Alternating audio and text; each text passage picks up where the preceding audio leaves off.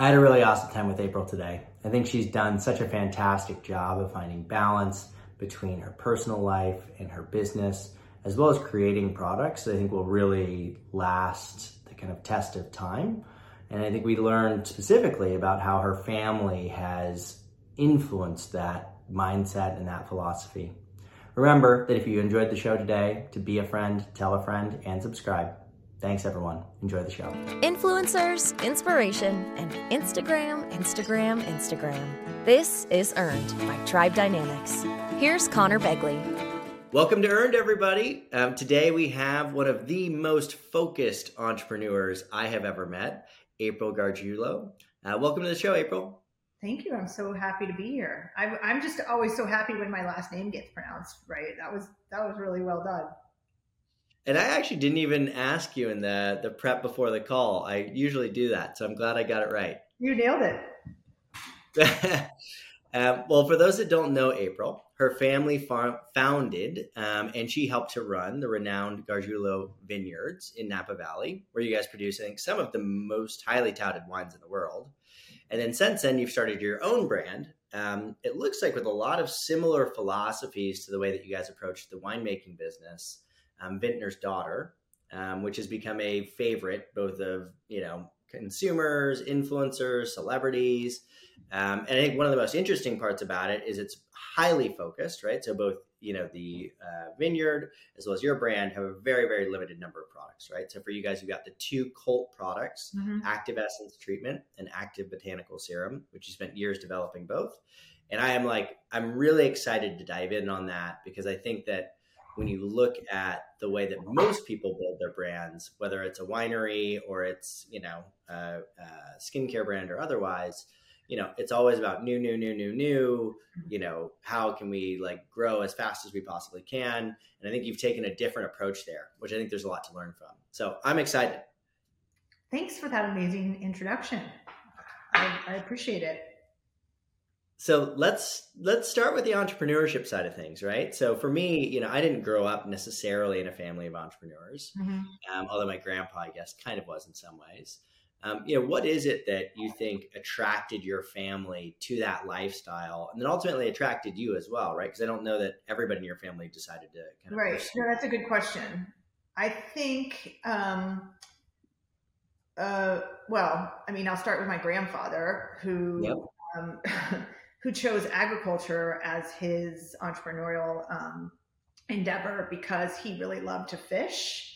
And so this is a true story, he would grow tomatoes in Florida. He would then, and that was a winter crop. He would grow them, he would sell them all, and then he would go to the Bahamas for 6 months and fish, spend all his money, and then come back, start again. And this was his, that he felt like he had, it was everything he ever wanted. And then he had, not bad. And then he had my dad and his family, or his brothers and sister, and his wife was like, "This doesn't really work anymore. Once the kids go to school, we've got to have to get serious." And then as soon as my father, I think, graduated from college, I think he pretty much said, "Okay, I'm gone. I've done my time. Now the business is yours." And so my father, has done kind of entrepreneurial endeavors since then, but that was something that I don't think he had a big choice in the matter, to be honest. He has been they've been incredibly amazing about, he went on to create this winery, and I was never pressured into working at the winery. It was something that I was really excited to do. So there was, I think he learned from his parents, but yeah, to some degree, the entrepreneurial spirit was there wasn't a choice. And then some degree I think it was just everything, all you know. And then my mom on the same side grew. She came from an entrepreneurial family. My grandfather was in real estate and started a real estate business and an insurance business, and then she went on to do similar in the similar spaces. And so I think I don't know. Maybe I didn't even have a choice, to be honest. I think about it, and it doesn't feel like not that I didn't have a choice, but it just felt like something in like that I had to do. I mean, when I was creating Vintner's Daughter, I was parallel pathing 3 different businesses. Right. So, what were the other businesses? Right. So the other, oh my gosh, it's so funny when I think about it, Connor. Okay, so one of them was, I still, of course, own all the URLs for these crazy things. One of them was a low-calorie wine. It was called Skinny Vine. And this was obviously, like 100 years ago. And then one of them was Mighty Butter and Mighty Pantry, which were superfood infused. Everything was superfood infused, right? Like nut butters, coconut, all the things, right? And then Vintner, skincare, Vintner's Daughter. And interestingly, I probably knew the most about obviously wine and then food world to a certain degree. And, I had no experience in the skincare world other than having been somebody who had always been like insanely interested in skincare all my life. Mm-hmm. I always joke that, when all my friends in their 20s were buying really expensive handbags, I was buying really expensive skincare. Well, I mean, anyway, so it was, I think it was in many ways, like almost like a vocation. Yeah. I think that's something where you're just so ingrained in it. It doesn't even seem like there's an alternative. And to be honest, I kind of had the reverse. Like both my dad, he started a company. He's an electromagnetic engineer, right? So he built like stealth technology for planes and stuff. And so, but he was at the same company from like the time I was conscious till retirement. Right. And then my mom got her master's in psychology and was a probation officer, right? And kind of rose up the ranks and did that, but was at the same county doing the same, department for 30 years. And so from when I was conscious till when she retired. And so for me, being an entrepreneur was like a dirty word. It's like, oh, you don't have like a real job, right? Oh, like fascinating. Right. Yeah, the complete opposite for me. And so for me, it was kind of like, I had to actually overcome that. Like when we were first starting the company, I didn't like to tell people that like I was starting a company. Cause I'm like, oh, like you're unemployed is what you're telling me. Right. Like even in the Bay Area where I feel like I'm an entrepreneur in the Bay Area, but because I'm not in tech entrepreneur in the Bay Area, I feel like I'm, in witness protection sometimes. Like, oh, you have a company, like what kind of app? Yeah, exactly. Like, it's something you can actually hold in your hand and actually apply, Yeah. Wait, so I'm curious about these kind of failed endeavors or not pursued endeavors also. So why was Skinny Wine not a thing? I'm actually kind of curious about that. I know, right? Okay, well, I will tell you how so I was parallel pathing each of these, and I remember this conversation so distinctly. I was sitting in our kitchen with my husband, and he is actually also a serial entrepreneur, by the way. And so he was kind of looking at me saying, you got to pick one. Like I think today it's sort of an in thing for people to be doing. I mean, an in thing sounds ridiculous, but it's a little more acceptable that people do more than one thing at a time. But at this point, he's looking at me going, April, like you got to choose something. You got to choose one. Yep. Okay, tell me about each one. Told him about Mighty Butter, told him about Skinny Vine. Then I told him about Vintner's Daughter. And I think it was just very clear by how I was talking about. I mean, I probably talked about Skinny Vine for 2 minutes, Mighty Butter for 5. And then, with kind of my eyes all like alive, spoke about Vintner's Daughter for 15 minutes or something. And so, it became very clear which one I should focus on just from that. And, it was the one, to your point, it was the one that I kind of almost didn't have a choice in the matter. Like it was the one that I just felt like I really needed to pursue. Yeah. I don't know how people do the multi-business thing. I mean, you're kind of doing it, right? But like, I remember when we first started Tribe, I was like really dead set on creating a food delivery company, which ironically they've done very well over the years. Wait, so, really? Yeah. So, well, I'll tell you the idea, right? So we called it Nom Nom Neighbor. And what it was basically, right? So you have all these people that are sitting around that like make meals, right? They make these beautiful meals. Mm-hmm. And it's much easier to make like 2 portions of the same thing than it is to make 1 portion of one thing, right? And so the idea was to allow of food, right? And so you allow neighbors to like cook for each other, and right, they could get ratings and reviews and do all this kind of stuff. And listen, I think this is genius, right? And then you have, because you have a lot of people that are like stay-at-home moms that are looking for additional ways to earn income, and they could do this, right? Kitchens. It would have given a rise to ghost kitchens way before Yeah, well, and then on top of that too, right? Assuming you're doing it, you can pitch it as like you're building closer neighborhoods, right? People are getting to know each other better, and like you actually can cut out all of the delivery, right? Because you literally walk down the street and pick it up. And so I think it's a real thing. I mean, there is one issue, right? Which is like it's definitely illegal. So like you have to have. So that's the only issue. So the lighter. Wait, which part of it is illegal? Just because you're cutting out restaurants or somebody's not getting their cut?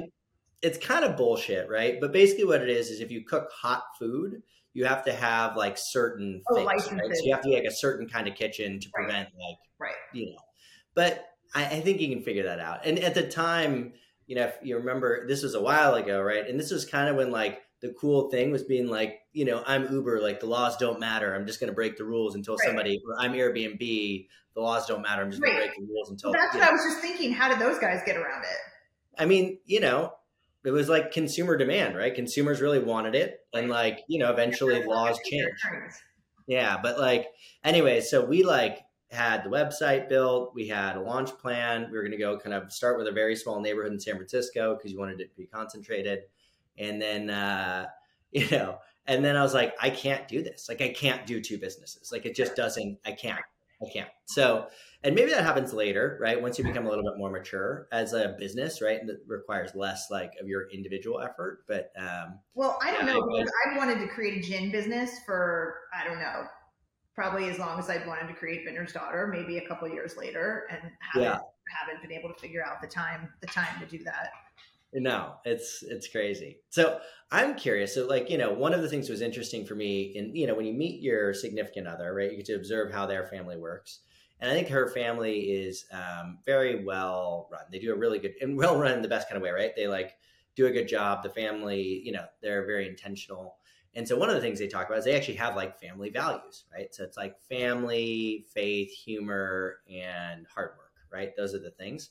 So what I'm curious about is if any of your kind of family values, considering the heritage of entrepreneurship, like kind of what those were, and they don't have to have been stated, but like, are there particular philosophies or values? Sure. Yes, absolutely. And I don't think it was something that anyone put words to, but it was something that was actioned consistently throughout my life. And that is quality and craftsmanship. I mean, 100%. I can remember being a little kid and all my other friends were eating Chef Boyardee and I wanted Chef Boyardee so badly. And you weren't getting any, what are they called? Lunchables, snackables, whatever those were. No lunchables. Absolutely not. No, my dad was curing his own, meats, was making his own salami, was making his own pasta.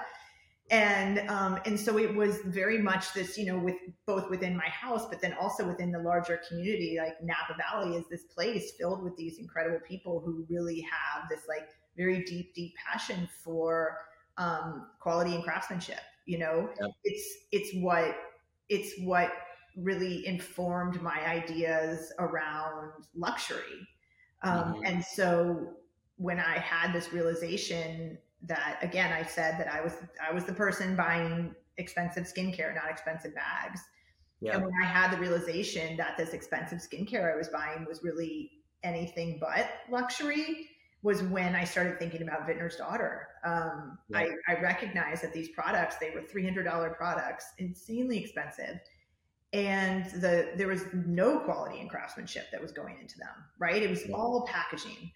And for me, growing up in this place where what was in the bottle is what mattered most, right? And with winemaking, you have this kind of like further level of consideration that you're trying to create something that's going to get better as time goes on, right? Yeah. Well, you literally have people like rating and scoring you, right? Like, do you get 96 points? Do you get like, there's nobody doing that really in these markets, right? It wasn't how consumers were making decisions. It wasn't based on quality. Oh, well, I would argue that the point system is not necessarily. Well, I didn't mean, that sounds like a sensitive subject in Napa Valley. I didn't mean to. Yeah, I mean, and here's the thing. I will just say this. I mean, maybe it is a sensitive thing. Maybe it's not. We don't participate in it. So I actually, I think for many people, they live by the sword and they die by the sword, right? So we're very lucky that we don't participate in it, and we've always sort of stood outside of it, which is, we're grateful for that. But what that is that you have one person or two people or even three people who are dictating the taste and the flavor profiles for every single wine drinker. I mean, that's just isn't, yeah. I mean, like that's way too much power for any one person to wield to create any kind of healthy ecosystem for any industry. Right. Mm-hmm, But anyway, yeah, I mean, so back to the family values, I would say, quality and craftsmanship. Absolutely. Yep. Totally. We're infused into everything we did. Is there, I mean, something else that's interesting about that to me, right? There's a quality and craftsmanship, which is a big part of it. It also seems like focus is like a really big part of it, right? So like, being intensely focused, both from like a business perspective, but also from a life perspective. Like your grandfather, yeah, of course he loves fishing and he does that, but that's like a really important like value, right? Like that's a demonstration of values to the family. Like, hey, yes, business is important, making money is important, but like doing the things that you love. Quality of life. Yeah, quality of life is a big deal. Yeah. Is that something you feel like has kind of continued on, through the family as an important component? I think it is. And I think the way that it kind of sees itself in Vintner's Daughter is that like, I'm not building a scale and sale company, right? Yep. It's not what I want to build. I want to build a company that has an extraordinarily positive impact on our customers' skin and their lives and our world. Yeah. And we take that very seriously, and that's what drives us. Yes. Do we have to be profitable? Yes. Do we have to like have, revenue and growth and all the things? Yes, yes, yes. But I think, in the same way that my grandfather wasn't like living to breathe oxygen, like he was breathing oxygen so that he could go, or he was making money so that he could go fish. Like he wasn't living to make money. He was doing that so he could go pursue his, whatever his Valhalla was. And for us, I think it's a similar thing. I'm here because I want to make this incredible impact on people's skin, and not, again, like really just kind of scaling and selling a company. Yeah, that makes sense. And it's hard, I think, when you're in that. I think there's two things, right? So one, it's hard because there's something that's very rewarding about achievements, money, right? It's a recognition. It's a way to like validate, like, my hard work resulted in something, right?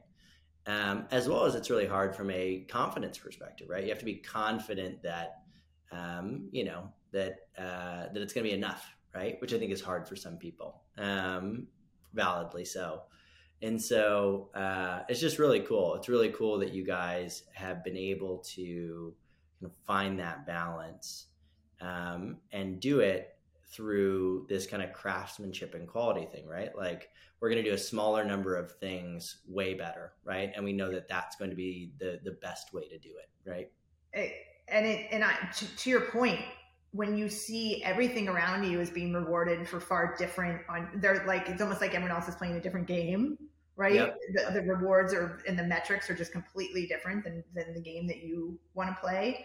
Like sometimes I just have to put blinders on because it's it can kind of erode that confidence in some ways, and make it feel like, oh man, everybody else is doing that. Should I be doing that? That looks much like, that just looks like very clear cut. It looks pretty easy. I just put out a new product every 2 weeks, and like, that doesn't feel like that would be that. I mean, work, but you're following a playbook. I'm like creating this whole new playbook over here, right? And so, I mean, there are days that are harder than others, Connor, for sure. I think you've kind of hit on this already, but you said in another interview, literally what you're saying now, which is like, you have to not worry about what everyone else is doing, find your North Star, kind of follow that relentlessly. Mm-hmm. Would you say kind of what we've talked about already is your North Star? Or do you have a more defined version of that? Like what would be your North Star if you were to kind of state it? Yeah, I mean, the North Star is that, through this incredible focus on quality and craftsmanship and impact, and that impact being this positive impact we want to make on our clients and our customers, our community skin, but also their world. That is what we focus on. That is what we drive to every day. And what about for you personally? Well, I mean, listen, I have 2 girls. So I have 2 little girls. I want to be a good role model for them. I want to have a really healthy family. So I have guardrails around work and business to a certain degree. I've been in positions where I had no guardrails and in regards to and at the time I didn't have family. I wasn't married and didn't have kids. And I was on planes, trains, and automobiles 24/7, constantly on the go. So one of the things that when I started Vintner's Daughter, I had a very real, and I don't have investors, right? So let's put that out there. I don't have investors. So I don't have people breathing down my throat about what I believe to be like unreasonable, unhealthy growth targets. But again, I'm not trying to sell this company in 3 years. So for me, and this is, I don't know, this is probably this revolutionary thing to say, but I have, my growth targets are 25 to 30% a year. Like if I can do that every year, I can create this extraordinarily healthy, durable company. I mean, people underestimate how quickly even something like 15% compounds over time. Like it's wild. Yes, the power of compounding. Yes, I mean we all learned that in whatever 3rd or 4th grade, whenever you learn that. But it's real. I remember seeing a stat, and I'm going to butcher the stat, but they listed this company profile, and they were like, okay, this company's been growing somewhere between 25 and 60% a year, every year for 15 years in a row. And it listed all these different stats. Like, what is the company? And you're people picked out names, and it was Amazon. And people are like, Amazon? Like, what? And it's you don't realize how fast, if you do that every single year, how big that gets. Right. And again, I don't think your goal is to get as big as possible, but I think that people underestimate that. So, and building, and I think, frankly, if you look at luxury brands, a lot of the luxury brands that have done really well will actually intentionally limit their growth, right? Yes. Like Chanel doesn't want to grow faster than X%, right? They do not want to outpace the brand, right? So it's, it is revolutionary in some circles, but in other circles, I think it's it's old fashioned. I mean, you know what I mean? It's like I say revolutionary only because today's world is so wild, right? But it's a very old world way to build a business. Yeah, we had a good friend and his dad when we were first starting Tribe and just getting going. He's like, grow slow. I was like, what? He's like, grow slow. It's like, I want you to do that for me. Right. It's like, okay. It's always stuck with me. It was so counterintuitive to what the other advice I'd been given. But it seemed very intentional. And so, that's really cool. So you talked about your daughters and being kind of a role model to your daughters.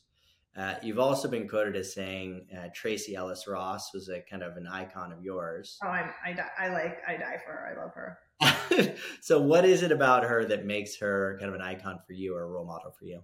Well, I mean, oh gosh, I mean, I love her. So I have no words, right? Okay, so I just think she's really cool. I think she's got incredible style, incredible taste. I think she's obviously this extraordinarily hardworking, accomplished woman.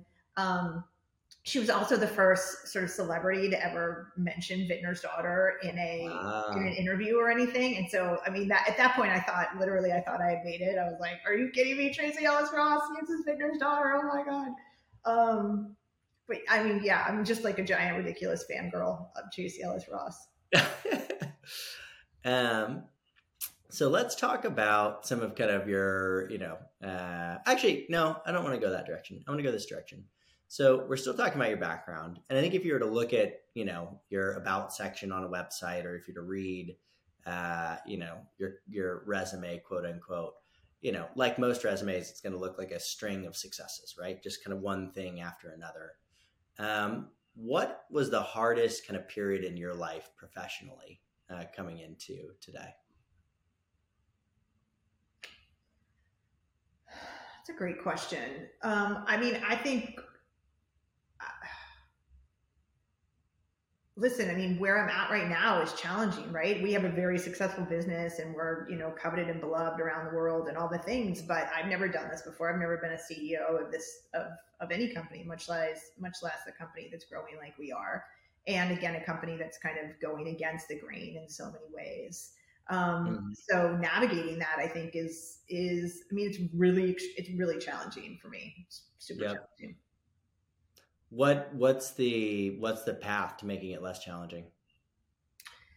Team, right? I think team, having this year, I don't have a board of directors yet, so I really want to get a really great board of directors, like sort of having like a personal board of directors also. I mean, you probably experienced this too, just having those crew of people that you can kind of call up and say, you've been through this before, you've lived through this before, you've seen this before, how, what are my options? What can I do here? What should I do here? What am I like not thinking about that I should be thinking about? Ultimately it's just about for me, I think putting together like a team in every aspect. Would you ever hire an outside CEO? Yeah. I mean, I would think about it for sure. Interesting. Why is that?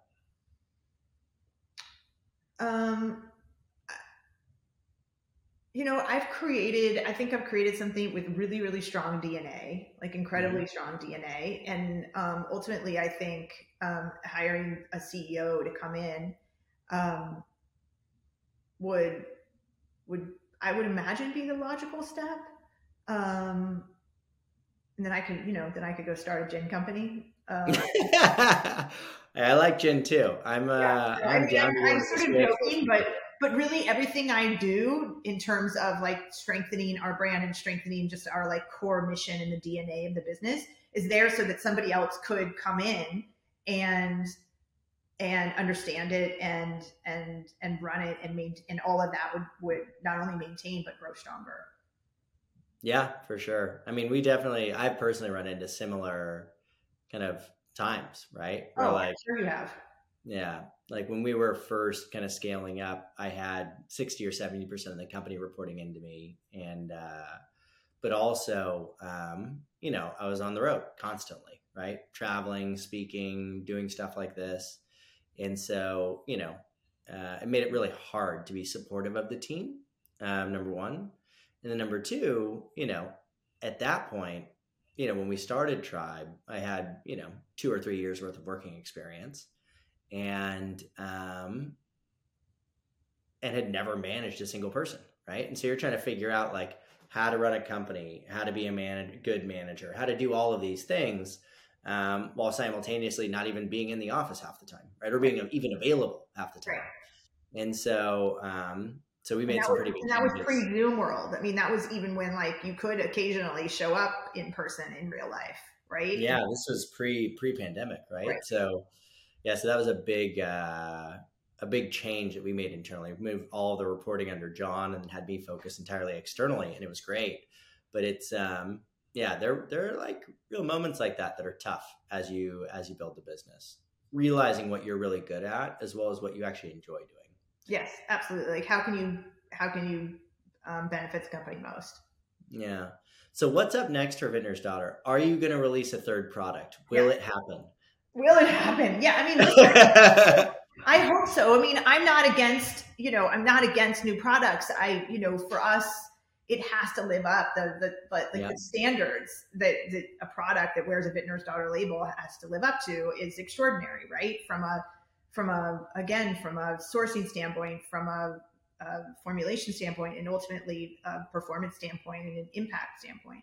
And so that takes time, and we don't take it lightly. But yeah, I mean, hopefully we'll have products. I would love to have, see what we could do for body. I'd love to be able to treat the body in the same way that you do the face. I would love a cleanser. I'd love an SPF. I mean, there's things that we would love to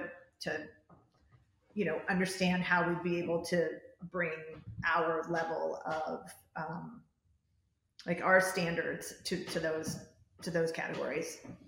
For sure. I think you mentioned that it took you about 2 years to develop the most recent release. Oh, no. Serum was 2.5 years. Essence was 4.5 years.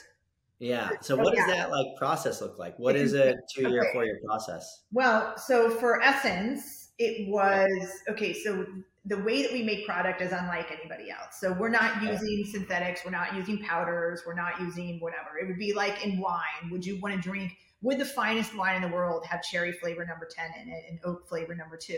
No. Right? No. Okay. Yeah.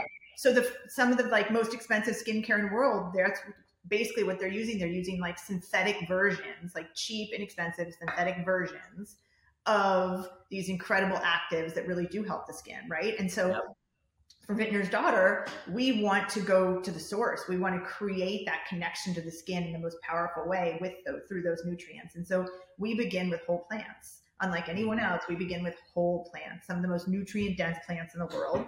And we have this proprietary process that we call our Phytoradiance Infusion. And it's this very gentle, very temperature-controlled way that we capture all of those actives and nutrients and all those amazing parts of that plant. And in those like very kind of like symphonic ratios that come from nature, right? These perfect ratios that, because plants and our bodies metabolize nutrients in almost the exact same way, we're able to create these formulas that the skin understands and recognizes and can like very effectively and efficiently put to work, right?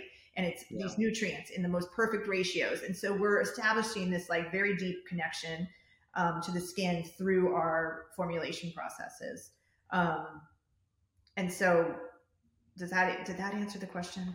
I think it does. I guess what I would say is, so that makes sense. So let's say that now you've kind of come up with what you want to focus on, right? So you've got the cleanser, you've got some of the kind of core ingredients. What's your testing process? What's your feedback loop? How do you know that it's, what you want it to be? Yeah. So we go through like listen, we've had 2 products, right? So the first product, the feedback loop was like me and like 5 or 6 friends, right? I mean, which is honestly a good feedback loop at times. Yeah. Right? I mean, and then for Essence, Active Treatment Essence, our second product, it was different, right? We had kind of like a couple different panels of independent people that we put together. And so, and that was, obviously like, it felt like very official next to what the first process was. And so we would probably do similar to that moving forward. I mean, a lot of times, again, when you're using these kind of like lab purchase synthetics, they kind of come with you can like buy clinicals along with the ingredients, right? And they don't have those for plants. Like plants don't have a PR team. Plants, it's like, it doesn't, we're not dealing with the same infrastructure, right? It's all the things that's kind of on us to have to do. And, we're really lucky because like our entire growth, and I know this is a crazy thing, but all of our growth has been word of mouth, right? Yep. And so, we have these extraordinary testimonials. We get, testimonials every day from all sorts of people, all ages, skin tones, like skin issues all over the world. And so ultimately that to me is what's most meaningful. Mm-hmm. So I don't mean to go back to kind of an earlier topic, but it was a question I meant to ask and then forgot about. So you mentioned very specifically that you put kind of guardrails in place, right? In terms of prioritizing personal life and professional life, after having a string of, no guardrails. So what are your kind of systems there? What are the guardrails how do you kind of prioritize and manage your own life? Yeah. Well, I mean, simple things like we eat dinner together every night. Right? Yeah. Like we are together every single morning. Weekends are family. I travel very little. I take very few business trips. And I mean, those are the big ones. I mean, it's super simple, but it's just, you have to kind of put them in place and you have to like live, make it actually happen. Well, I think it's really easy to kind of, say like, it's just this Saturday or it's just this. And let's be real, like I don't have a big social life, Do you know what I mean? Like, I don't have a big social life. I don't have, I'm not, that's just not that's not what my life is right now. It is like my family, my business, and then, a kind of a select group of friends. Yeah. One of the best articles I've read on that topic, it was from the dean of this university, and it was actually meant for women, wasn't meant for men. Or I mean, I guess that's who it was addressed to, I should say. And what she was saying was that, in life, there is a limited amount of time, right? So there's only so many things that you can do. And that she felt like there was what's the word I'm looking for? Unfair. An unrealistic pressure to kind of be all things, right? Right. At the same time, right? At the same time. That's the issue, right? Yeah. And it's like, I think she said, it's like, if you want to be the partner at the law firm, you're not going to get every night and weekend to yourself, right? If you want to, you're not going to go to every PTA meeting. Like, that's not going to happen. And I can't remember if it was that she compared it this way or somebody else did, but kind of compared it. Basically, think of it as like a stove, right? You got 4 different burners, and you've got family, friends, health, and work, right? So those are like the big categories that people generally spend time in. Like, if you want to be really good at something, you can really only pick 2 at any one time, right? And like, you can kind of stretch it to 3, but it's really kind of 2. And so, the important point is not for that to be like defeatist or, not to feel good. It's just to prioritize. Make choices, right? Like, prioritize and ladder your choices back to those priorities. Yes. And it's not easy, but but you have to be comfortable with that, right? Like, I'm exactly the same. My time right now is family and business, a little bit of health. And then like, I just haven't been able to spend a lot of time with friends, and like, that's okay, right? It's okay to do that. Right. Like, you don't have to beat yourself up that you're not, out with your friends every night. Right. So I do. Yeah, I mean, that it's it's the simple answer, but it's not always easy to achieve. Totally. Just from a mental health perspective. Very cool. Okay. So let's talk about kind of books. So I think from what I can books. Yeah, like reading. Okay, I love books. Yeah, so that's kind of why I'm bringing it up. Cool. So I think that, from what I can tell, you like them. And wait, how do you know this? Do I talk about books? I have my sources, April. So I put a lot of time into these. So, okay. So if you were to have kind of a Mount Rushmore of, say, either authors or books, right? So pick 4. Or I think there's 4 in Mount Rushmore, right? What would they be that you would recommend kind of, others to read? Oh gosh. Okay. So again, I love reading. I love books. Okay. So I love Zadie Smith, David Foster Wallace. That's 2 out of 4. Be careful. You only have 4. Okay. I would have to just pick like this one book. Like, I don't know that I've even read anything else but from the author. The Understory. Okay. Gosh, that book really meant a lot to me. I read What is it? It's maybe I read it like 3 years ago, 2 years ago, 3 years. No, because it wasn't it was pre-COVID. So like 3 years ago. Gosh, it's a really beautiful book. It's sort of on the surface about it's about trees, which sounds really boring, but it's a really good book. And can I come up with the 4th during the rest of this conversation? Yeah. Go for it. Yeah, give it time. Joan Didion. I love Joan Didion. Okay. But I could name 20 others, so I'm just going to say because, yeah. How many books are you burning through in a month? Like, what's your consumption rate? Well, I would not say that sleep is like something that comes easily to me. So, okay. All right. So I tend to read at night. So I don't know, probably a book or 2 a week. Wow. But also I'm fiction. Like, I'm not reading nonfiction. I'm like, you go through phases. Like, I think I've gone through both fiction and nonfiction phases. Yeah.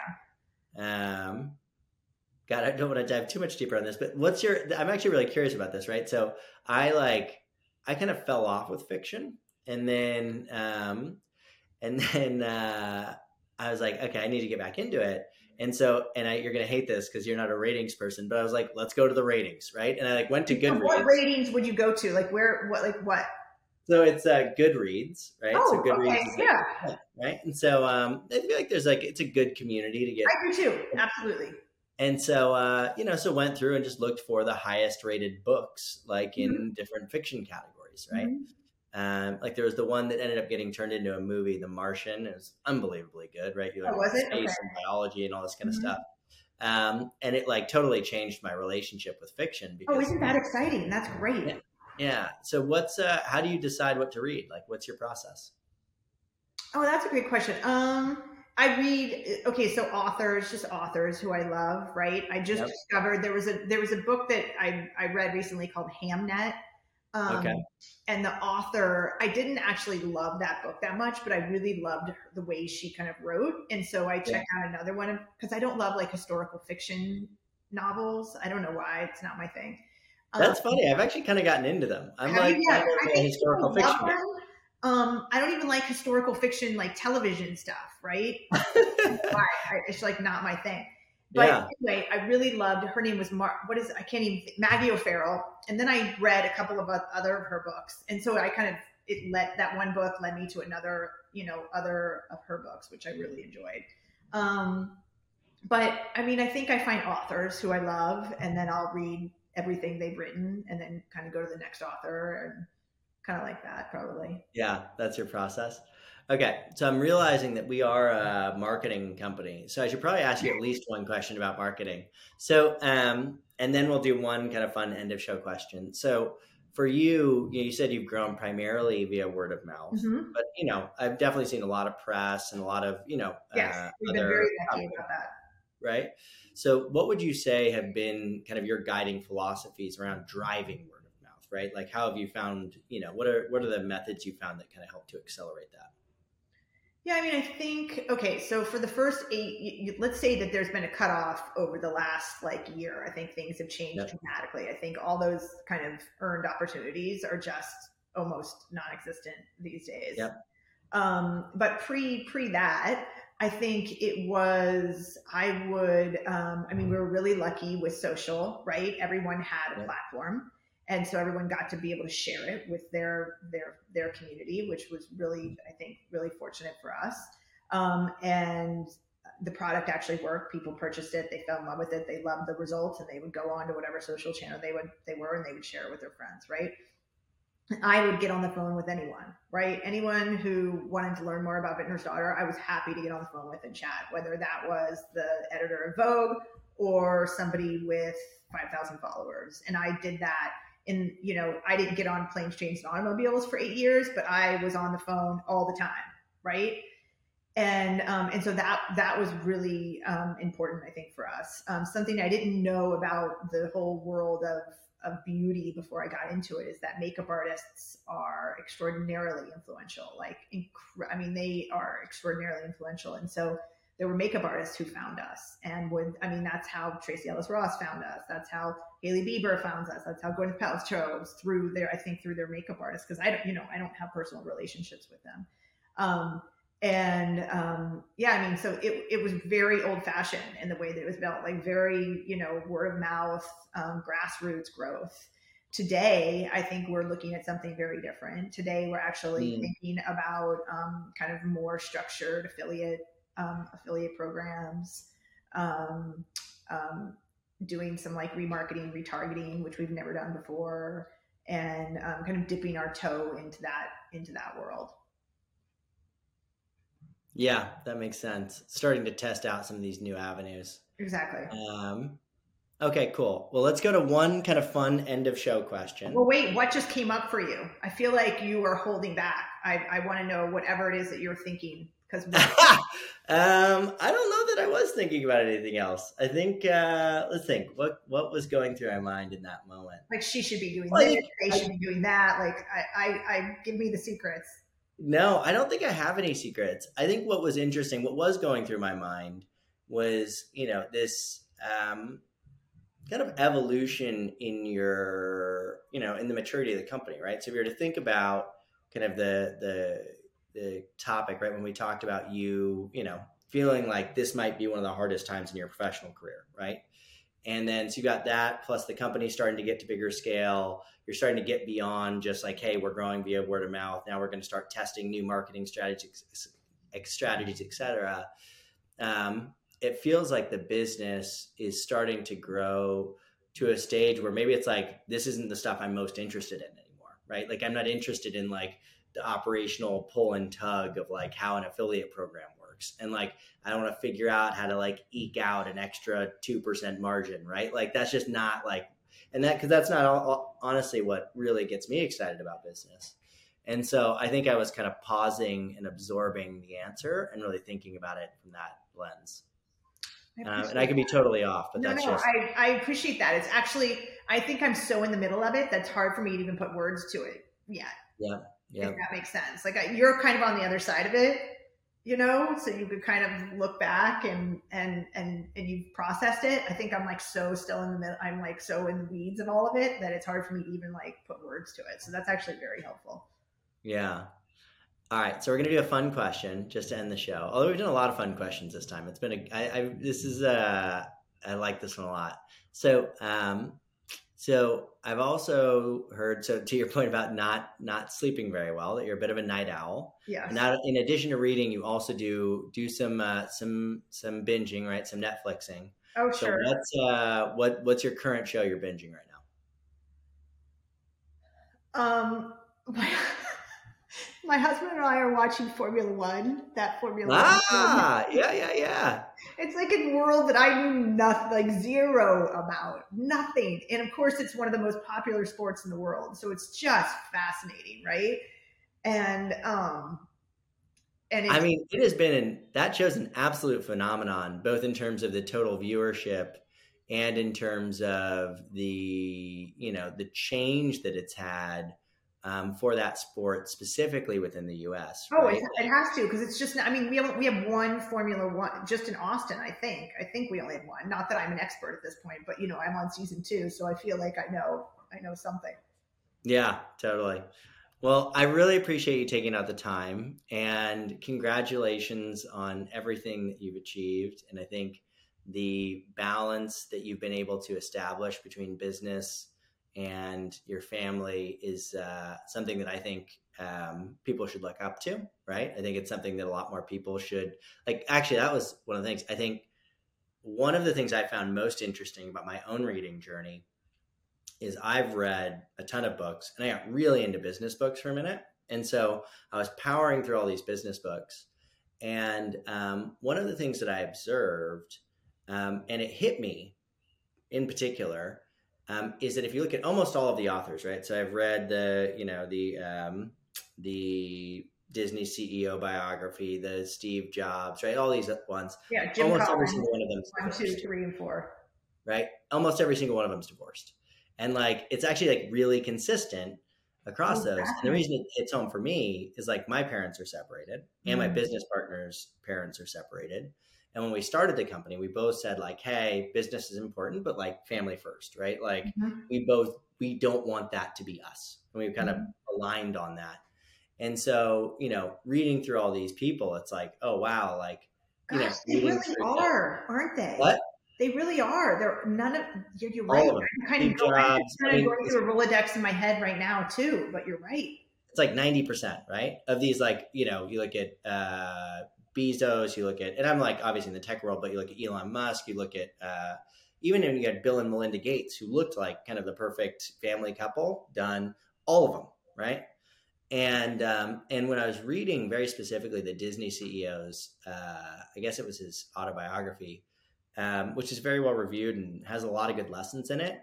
At one point when he was rising up the ranks, he's like, yeah, my family was in New York, but I had to move to LA. And it just, I didn't get to see him much for the next couple of years. And it's like, and it was like a sentence. And it was like, whoa, like, but again, to your point about focus, like he made a decision, right? That was a thing he was comfortable with. Well, but it's not the decision about focus and more about priority, right? Yeah. Like he did, I mean, his family was clear. I mean, his actions make it seem as though his family was not his priority. Right. And that's what are we if we are not like a collective summary of our actions, right? Like, so I think that, anyway, so I just really admire that you've been able to do that. And I think it's really important, right? Well, I think people underestimate it. Thank you. We'll see. Family, it's all good, everything. I mean, from a business perspective, I always think like, who knows? It could all go away tomorrow, Well, I think you guys will be all right. Well, thank you again for taking the time. I really appreciate it. I know I had a really good time today, and so glad we get to meet each other in LA, in that random. I know, that was fun. And I never do stuff like that. So that was really fun. Yes. It was fun. It was. And it was kind of in a weird window where like COVID was like, it's okay. Right. But I really appreciate it, April. It was my pleasure. Thank you for having me. Of course. All right. Talk to you soon. Bye. Bye. Hit subscribe now. Earned by Tribe Dynamics. Tribe Dynamics unlocks your social media influencer community. Our platform not only tracks and measures your best influencer relationships, but discovers new influencers to grow your business through earned media. Get started with a demo today at tribedynamics.com. tribedynamics.com.